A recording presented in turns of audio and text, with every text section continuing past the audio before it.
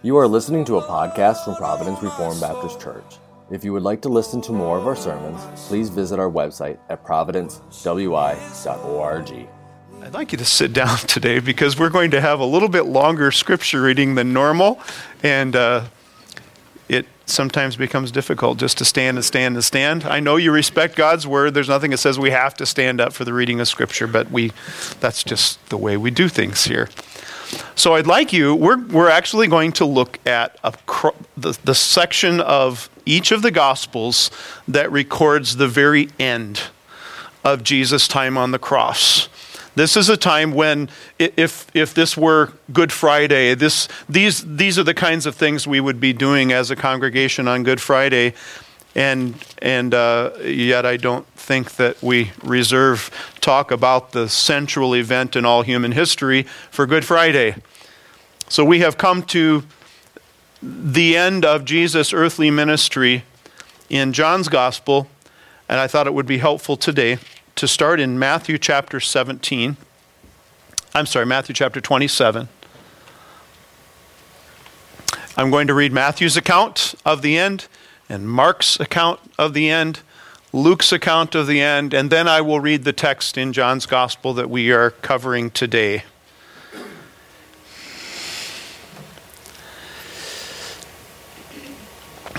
Matthew 27, beginning at verse 45.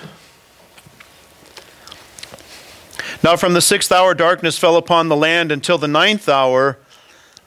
About the 9th hour, Jesus cried out with a loud voice, saying, Eli, Eli, lama sabachthani, which is, my God, why have you forsaken me? And some of those who were standing there when they heard it began saying, this man is calling for Elijah. Immediately, one of them ran, and taking a sponge, he filled it with sour wine and put it on a reed and gave him a drink. But the rest of them said, let us see whether Elijah will come to save him. And Jesus cried out again with a loud voice and yielded up his spirit. And behold, the veil of the temple was torn in two from top to bottom, and the earth shook, and the rocks were split, and the tombs were opened, and many bodies of the saints who had fallen asleep were raised. Mark chapter 15.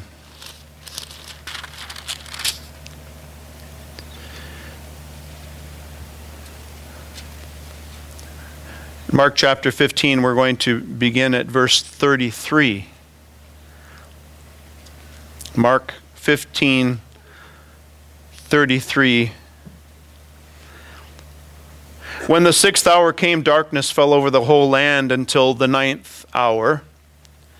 At the 9th hour, Jesus cried out with a loud voice, Eloi, Eloi, lama sabachthani, which is translated, my God, why have you forsaken me?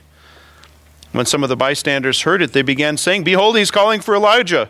Someone ran and filled a sponge with sour wine, put it on a reed, and gave him a drink, saying, let us see whether Elijah will come to take him down. And Jesus uttered a loud cry and breathed his last. And the veil of the temple was torn in two from top to bottom. When the centurion who was standing right in front of him saw the way he breathed his last, he said, truly this man was the Son of God. And now Luke chapter 23.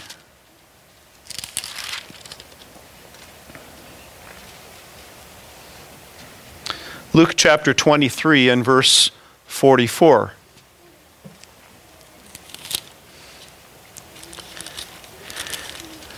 It was now about the 6th hour, and darkness fell over the whole land until the 9th hour, because the sun was obscured and the veil of the temple was torn in two.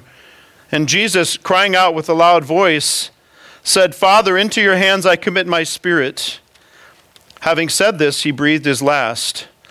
Now when the centurion saw what had happened, he began praising God, saying, certainly this man was innocent. And all the crowds who came together for this spectacle, when they observed what had happened, began to return, beating their breasts. And all his acquaintances and the women who accompanied him from Galilee were standing at a distance, seeing these things. And now we come to our text today, just a small portion of the account we've just read. John 19, beginning at verse 28.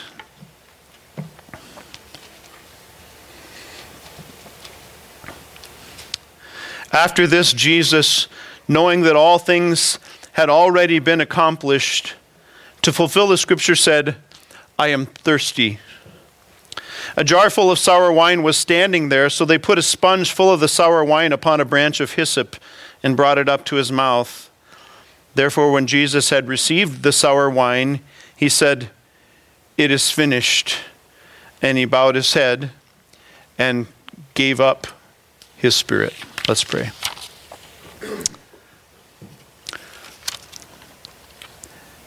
Thank you, Father, for truth. Not just accurate details, but the truth about you and the truth about us. And as we see the corruption in us that put your Son on the cross, we bless you that you love sinners, that you offer hope to sinners, that in this gruesome event, we're assured that the story didn't end. But we're also assured that the price was paid. Full atonement, propitiation, you are satisfied because of your Son. So we can stand forgiven before you. Our identity can be new life, new creation, dead to sin, alive in Christ. Make this a time not just of instruction, but a time where instruction leads us to worship, a time where our instruction leads us to look around and see those you've given us to serve because of the gospel. In Jesus' name, amen.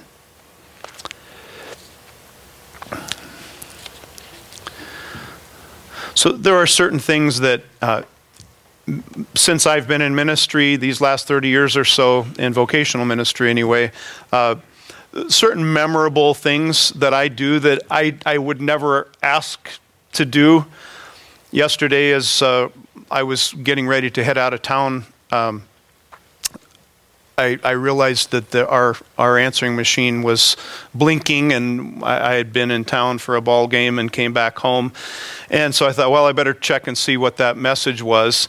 And it was the hospital calling, and I get those calls from time to time. There's someone not connected to our church or anything, but they needed a chaplain to go to the hospital, and I didn't know any details, but they gave me a name in a room. And those times, well, and you see a lot of different things, whether it's a nursing home or the hospital or somewhere else, where you just don't know what you're going to see when you come in. And this was one of those circumstances where it was, if you can call it vanilla, it was what you often see when a loved one is nearing death, and that is grief, confusion.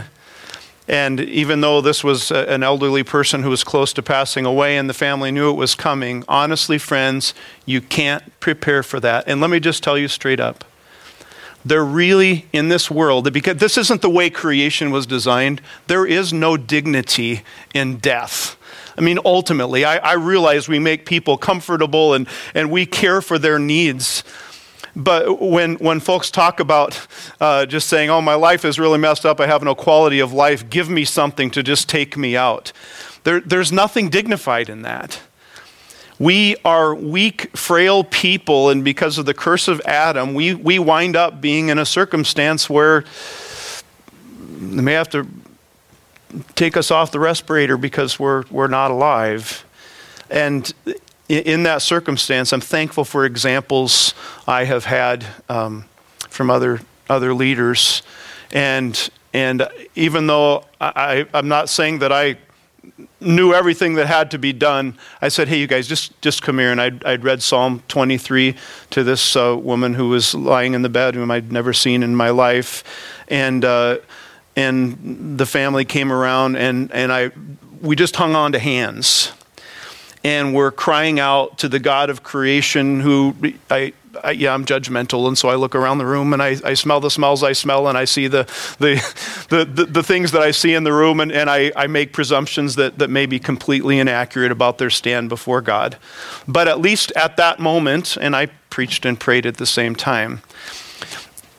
The reason I'm telling you this story is because this is where our Savior is.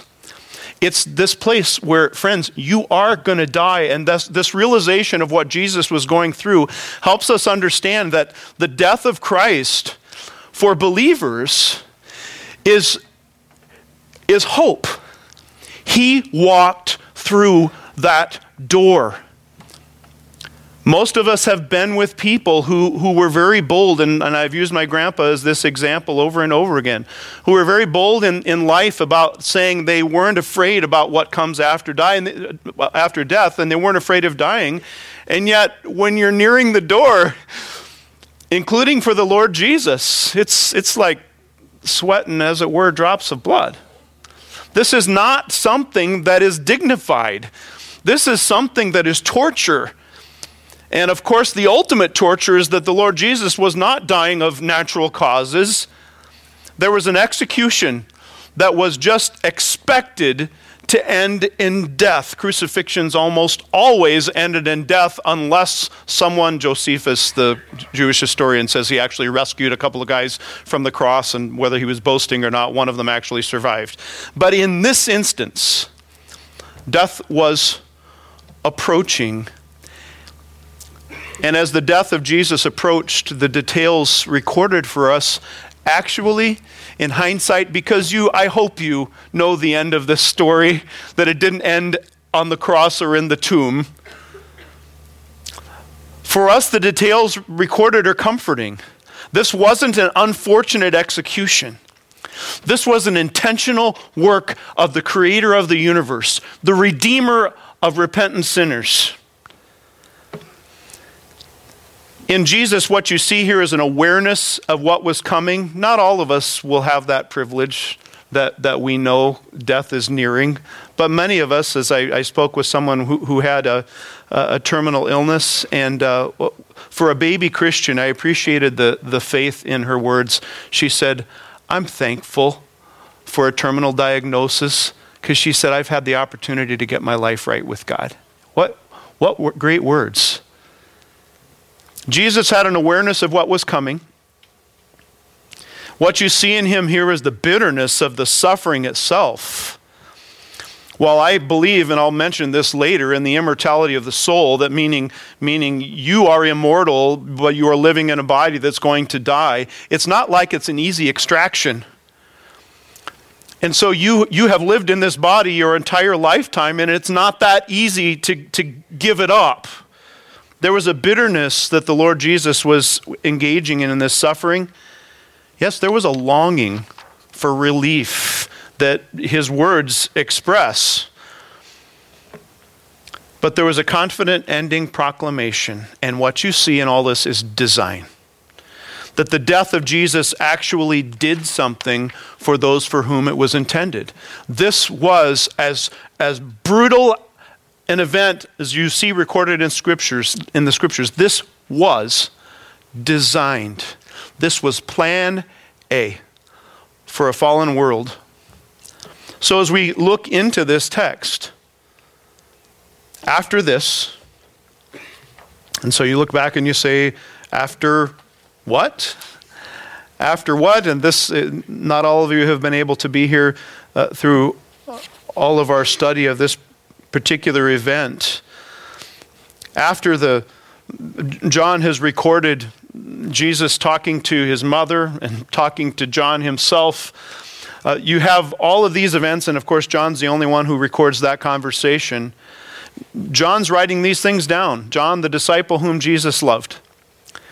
John, the only apostle, as far as we know from history, who died of natural causes, even though he suffered much. John says, okay, after this, the things I just told you, after this, Jesus, knowing that all things had already been accomplished to fulfill the scripture, said, I am thirsty. Now you realize the death is coming very, very shortly. The 3 hours of darkness have been on the earth. He's bearing the sins of the world, the Bible says. The Lord Jesus, during his lifetime, grew, Luke tells us, in wisdom and stature, in favor with God and man. That's in Luke's record of Jesus' childhood. He's the only one who tells us about Jesus' childhood at all. But as Jesus grew in wisdom and stature, that means that increasingly, even though he was always God and he was always all-knowing, omniscient is the word that theologians use, even though he was always omniscient, at times he laid aside the use of that. So the Lord Jesus learned things while he was on earth. The first time I ever heard that, I thought, well, no, he couldn't learn anything because he's God. Well, he couldn't die either, right? The Lord Jesus had a normal childhood. That doesn't mean he sinned, but it does mean that he grew, as the scripture says, in wisdom and stature and favor with God and men. And you realize then he laid aside the knowledge for a time of when he would return. Remember, Jesus said, I don't even know that the day and the hour. He did, of course, after he was glorified, but he didn't then. And so there were things Jesus learned, and that means increasingly he became aware as he grew into adulthood. Manhood came around 12, 13 years old, the becoming a son of the commandment, the bar mitzvah. At around 12 years old, when Jesus was in the temple, he fully realized, not necessarily all the details of the cross, but fully realized the Father's business. And I'll mention that again in a moment.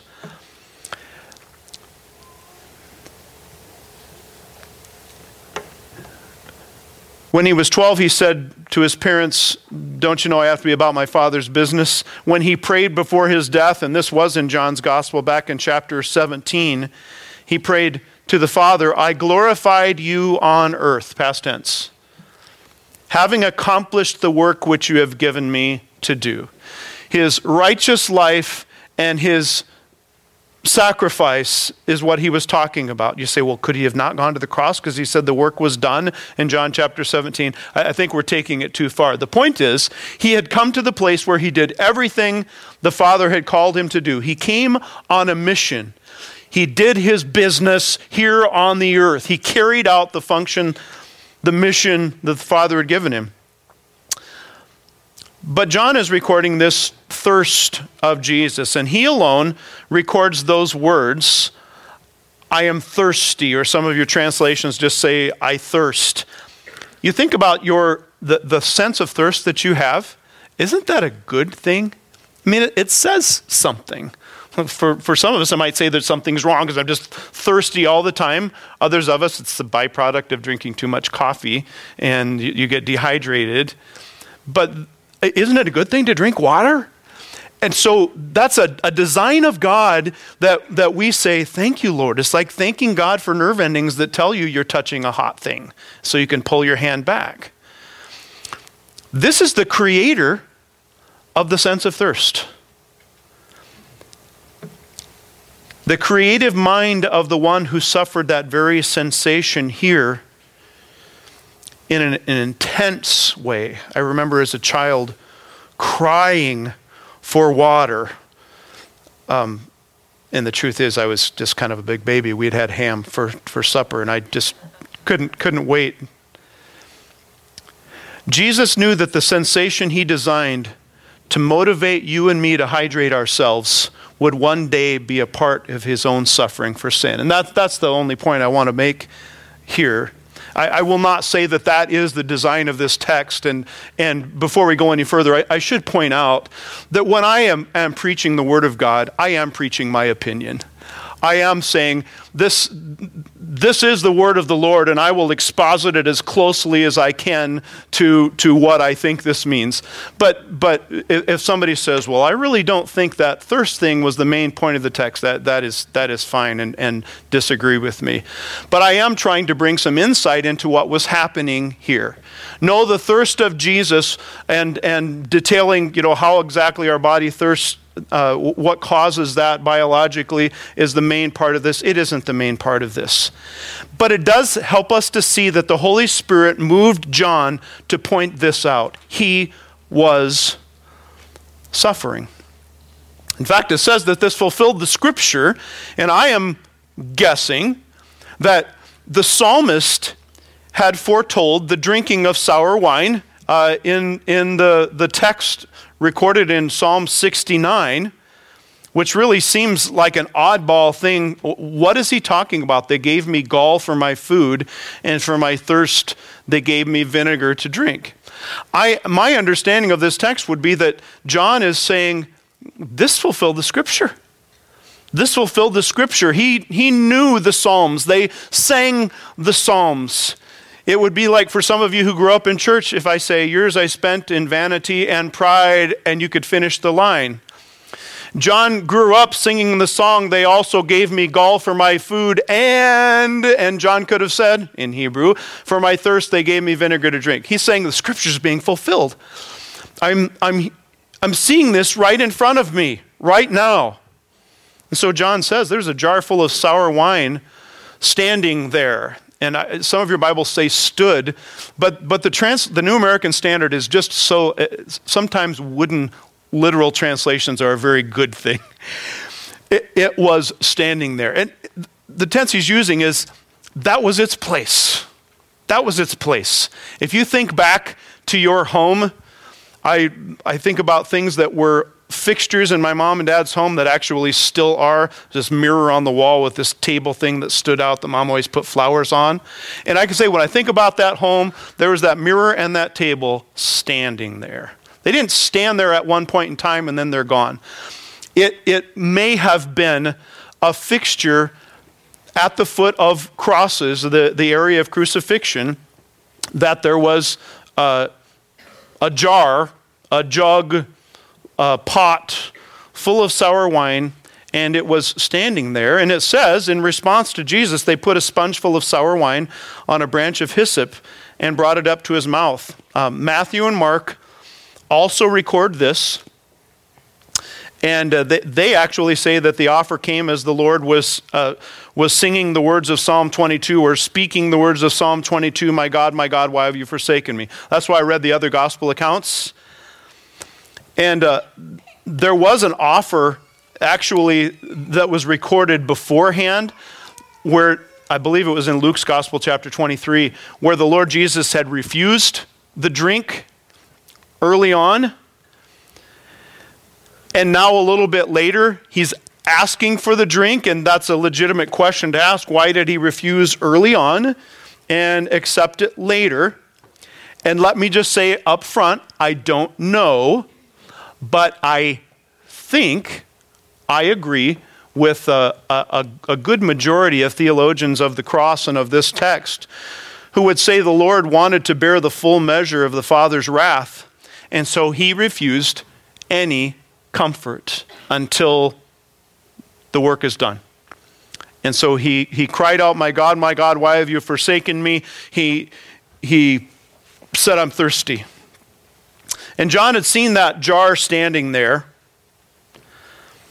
Sour wine, by the way, was a poor man's beverage. Yes, it was a fermented beverage, but wine, when it just sits there, is not necessarily something that's terribly palatable. And a lot of us would say it isn't terribly palatable when it hasn't been sitting there.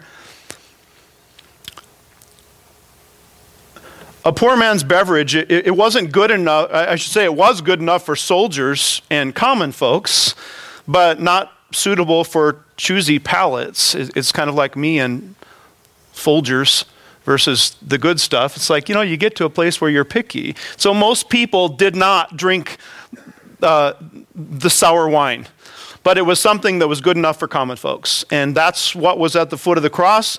It may have been there for the soldiers to drink, but it may have been there as just a slight relieving of the suffering. You say, well, these guys were so brutal, they weren't merciful. You know what? This is called common grace, friends. Even nasty sinners can love their mom. Even nasty sinners can stop and pick somebody up when it's super cold outside because they don't want them to suffer anymore. So as brutal as you and I are capable of being because we're sinful people, even unbelievers have the capacity to be kind. And I think that this was possibly a mercy for the people who were suffering. I mean, they were going to die, but a drink wasn't going to prolong their life. Luke, as I pointed out, recorded an earlier offer of the drink that Jesus had refused, and Luke implies that it was actually a part of the mockery, that they were wanting to, in giving him the drink, that they were insulting him. So John says, when Jesus had received the sour wine, he said, "It is finished." And there's some debate over what were the last words of Jesus on the cross. We have, in the past on Good Friday, gone through the 7 last words of Jesus on the cross. In fact, we may have done that this past year. Because when you read Matthew's account, and I believe it's Matthew and Mark, both of them say, "Into your hands I commit my spirit." John says, "It is finished." And my guess is that it was both. Either Jesus said, "It is finished, into your hands I commit my spirit," or "Into your hands I commit my spirit, it is finished." Even the ones who don't record the words "it is finished," there is one of the gospel writers who said he cried out with a loud voice. And so I would probably lean toward the loud voice was "it is finished" right after he said, "Into your hands I commit my spirit." I don't think that's the important thing here. I do think, though, it's important that the Spirit moved John to record specifically this word, and it's actually one word, tetelestai, that Jesus spoke. Assuming John, writing this down in Greek, didn't say, like, "Eli, Eli, lama sabachthani," Jesus said that in Aramaic. But John doesn't record this being spoken in Hebrew or Aramaic. He records this as being spoken in Greek. And tetelestai means it stands complete. It is finished. It is paid in full. In fact, if you look at the way that word was used, it's perfect tense. And if I can illustrate this in the language, we don't really normally talk this way in English. Perfect tense would be a dot with a line after it, meaning it happened and the effects are continuing. It stands complete. In other words, Jesus wasn't just doing a work. I did it. I washed the dishes, and they're just going to get dirty again.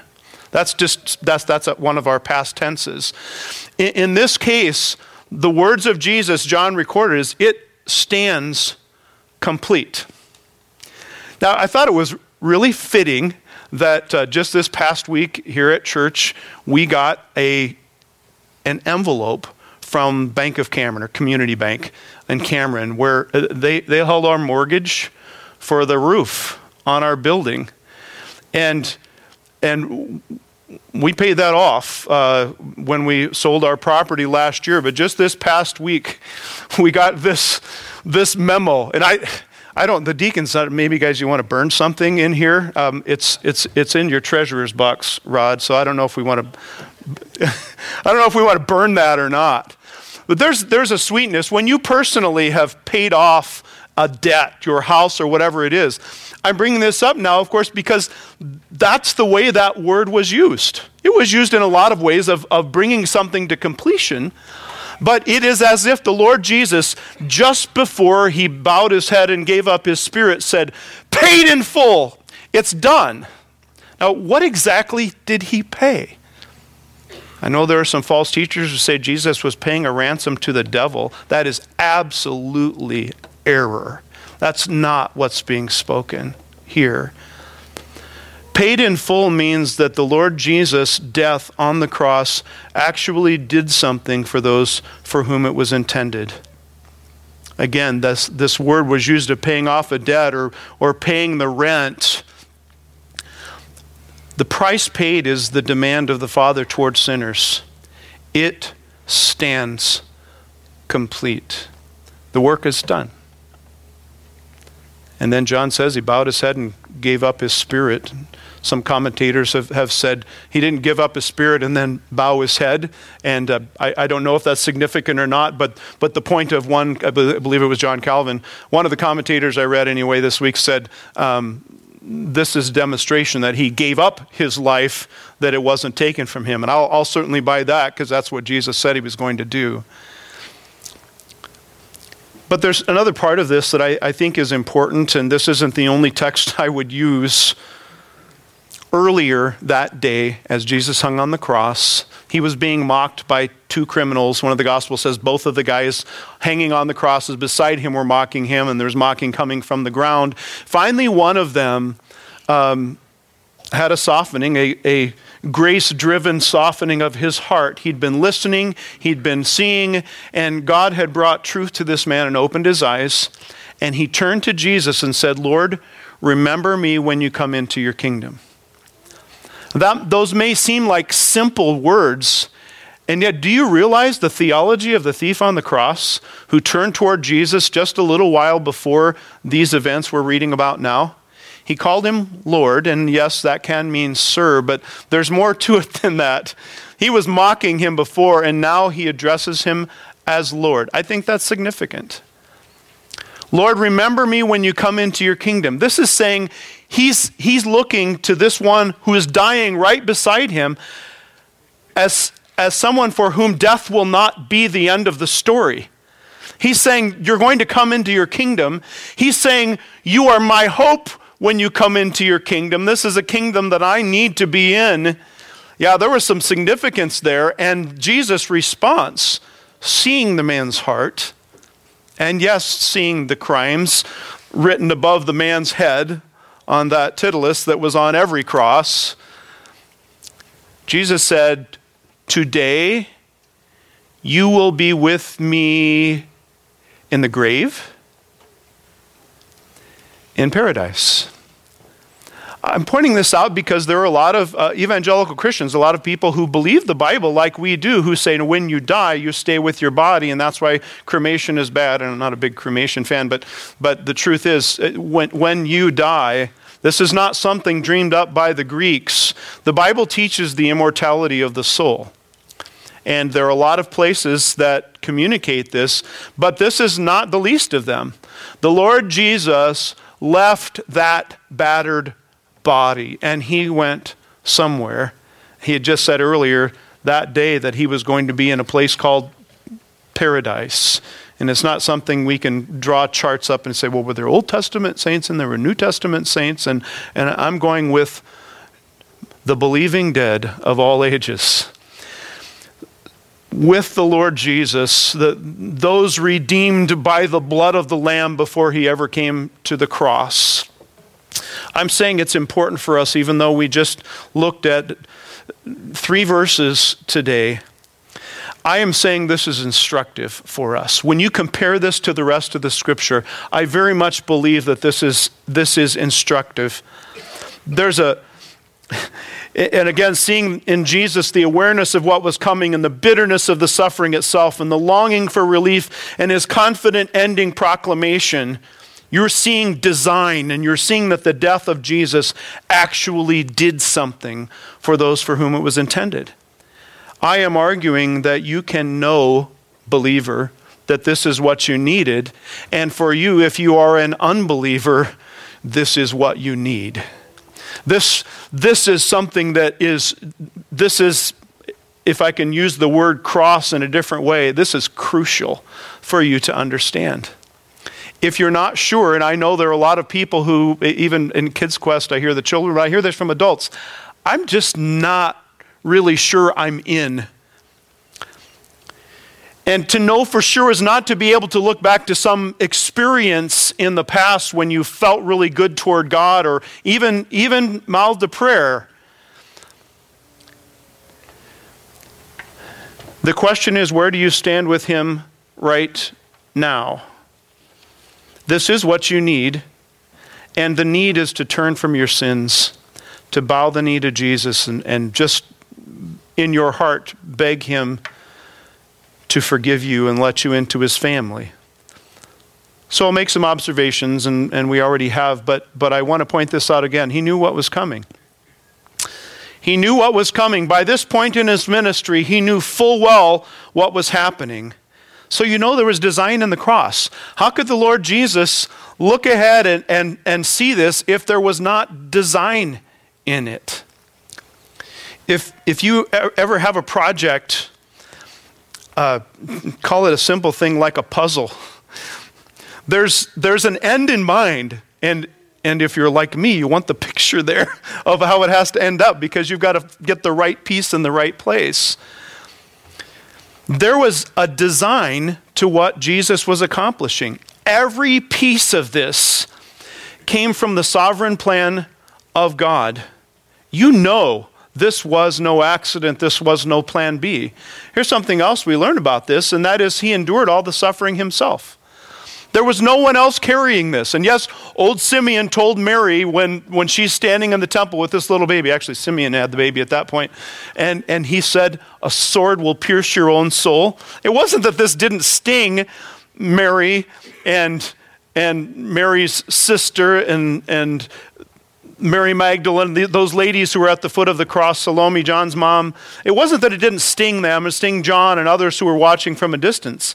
The point is this, they couldn't take that. They couldn't take the cross. At that point, they didn't understand what was going on. This text is showing us that he endured all of it himself, and it's instructive for you and me because we realize there's nothing I have to contribute to my salvation.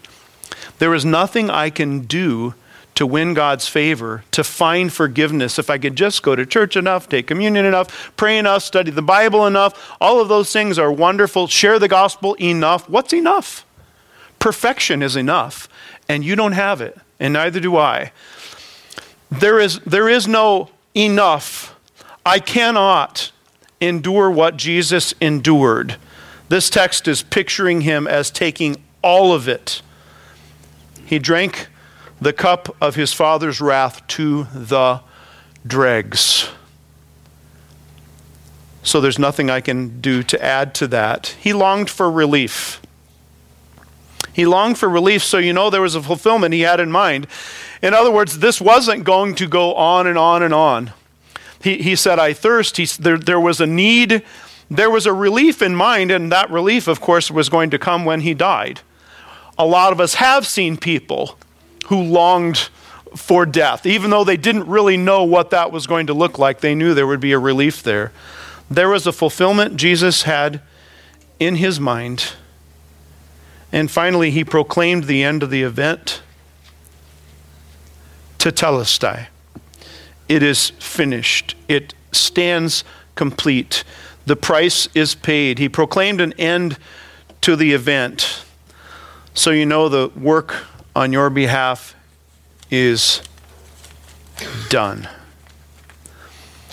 If you know a little bit of the satisfaction of paying off a debt, if you can see the light at the end of the tunnel with your home mortgage or with your car payment or your student debt or that maybe some of the stupid debt you've acquired because of selfishness, whatever it is, when you finally see this is coming down to being done, there's such a satisfaction in that. That's just normal human relief. You see what Jesus was doing, and the end of what he was doing is so much bigger than paying off something that somebody else could probably do. He's the only one who could do it. He did it. It stood complete, and so the work is done. And ours is to believe. Do you believe it? Do you believe it? Is this yours? Let's pray.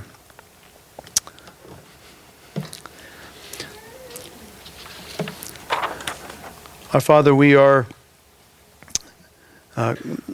coming to an end of something here, but there's so much more to do. Things that we have to do at home, things we have to do as a congregation today. We really find it hard to see an ultimate end of something. And yet here we have in this text a statement that is repeated in a lot of ways in your words, in a lot of places. A statement that says the work for our salvation is done. We have nothing to add, no special prayers or special service. So we praise you for the cross, that Jesus indeed paid it all. So bring us this day and this week to respond to that. Even as we see this immense love for us, bring us to reflect that to people in our homes, to people in our church family, to people in our workplace. Bring us to see the loveliness of this love toward the unlovely. Thank you for your Son. In his name, amen. From the London Confession, there is a statement that communicates what I believe the Bible teaches about itself. And so the statement, the infallible rule of interpretation of Scripture is, and if we stopped right there and did a quiz, I don't know if we would all answer it the same way. Some people say really, really smart people, or people who really know their Bibles well, or some denominational authority, or even some doctrinal statement. I'm reading a doctrinal statement, and it says, the infallible rule of interpretation of the Scripture is the Scripture itself. In other words, the Bible is its own best interpreter. It says, and therefore, when there's a question about the true and full sense of any Scripture, which are not many but one, in other words, there aren't many interpretations of Scripture. There's one intended meaning that God has for us. When there's a question about the true and full sense of any Scripture, which are not many but one, it must be searched by other places that speak more clearly. If I'm confused and I'm in one of those hard texts of the Bible, I praise the Lord that He hasn't left me in the dark and He's given me a whole Bible, a completed revelation. I don't have to look for more. He has given a satisfying revelation to me of His own character.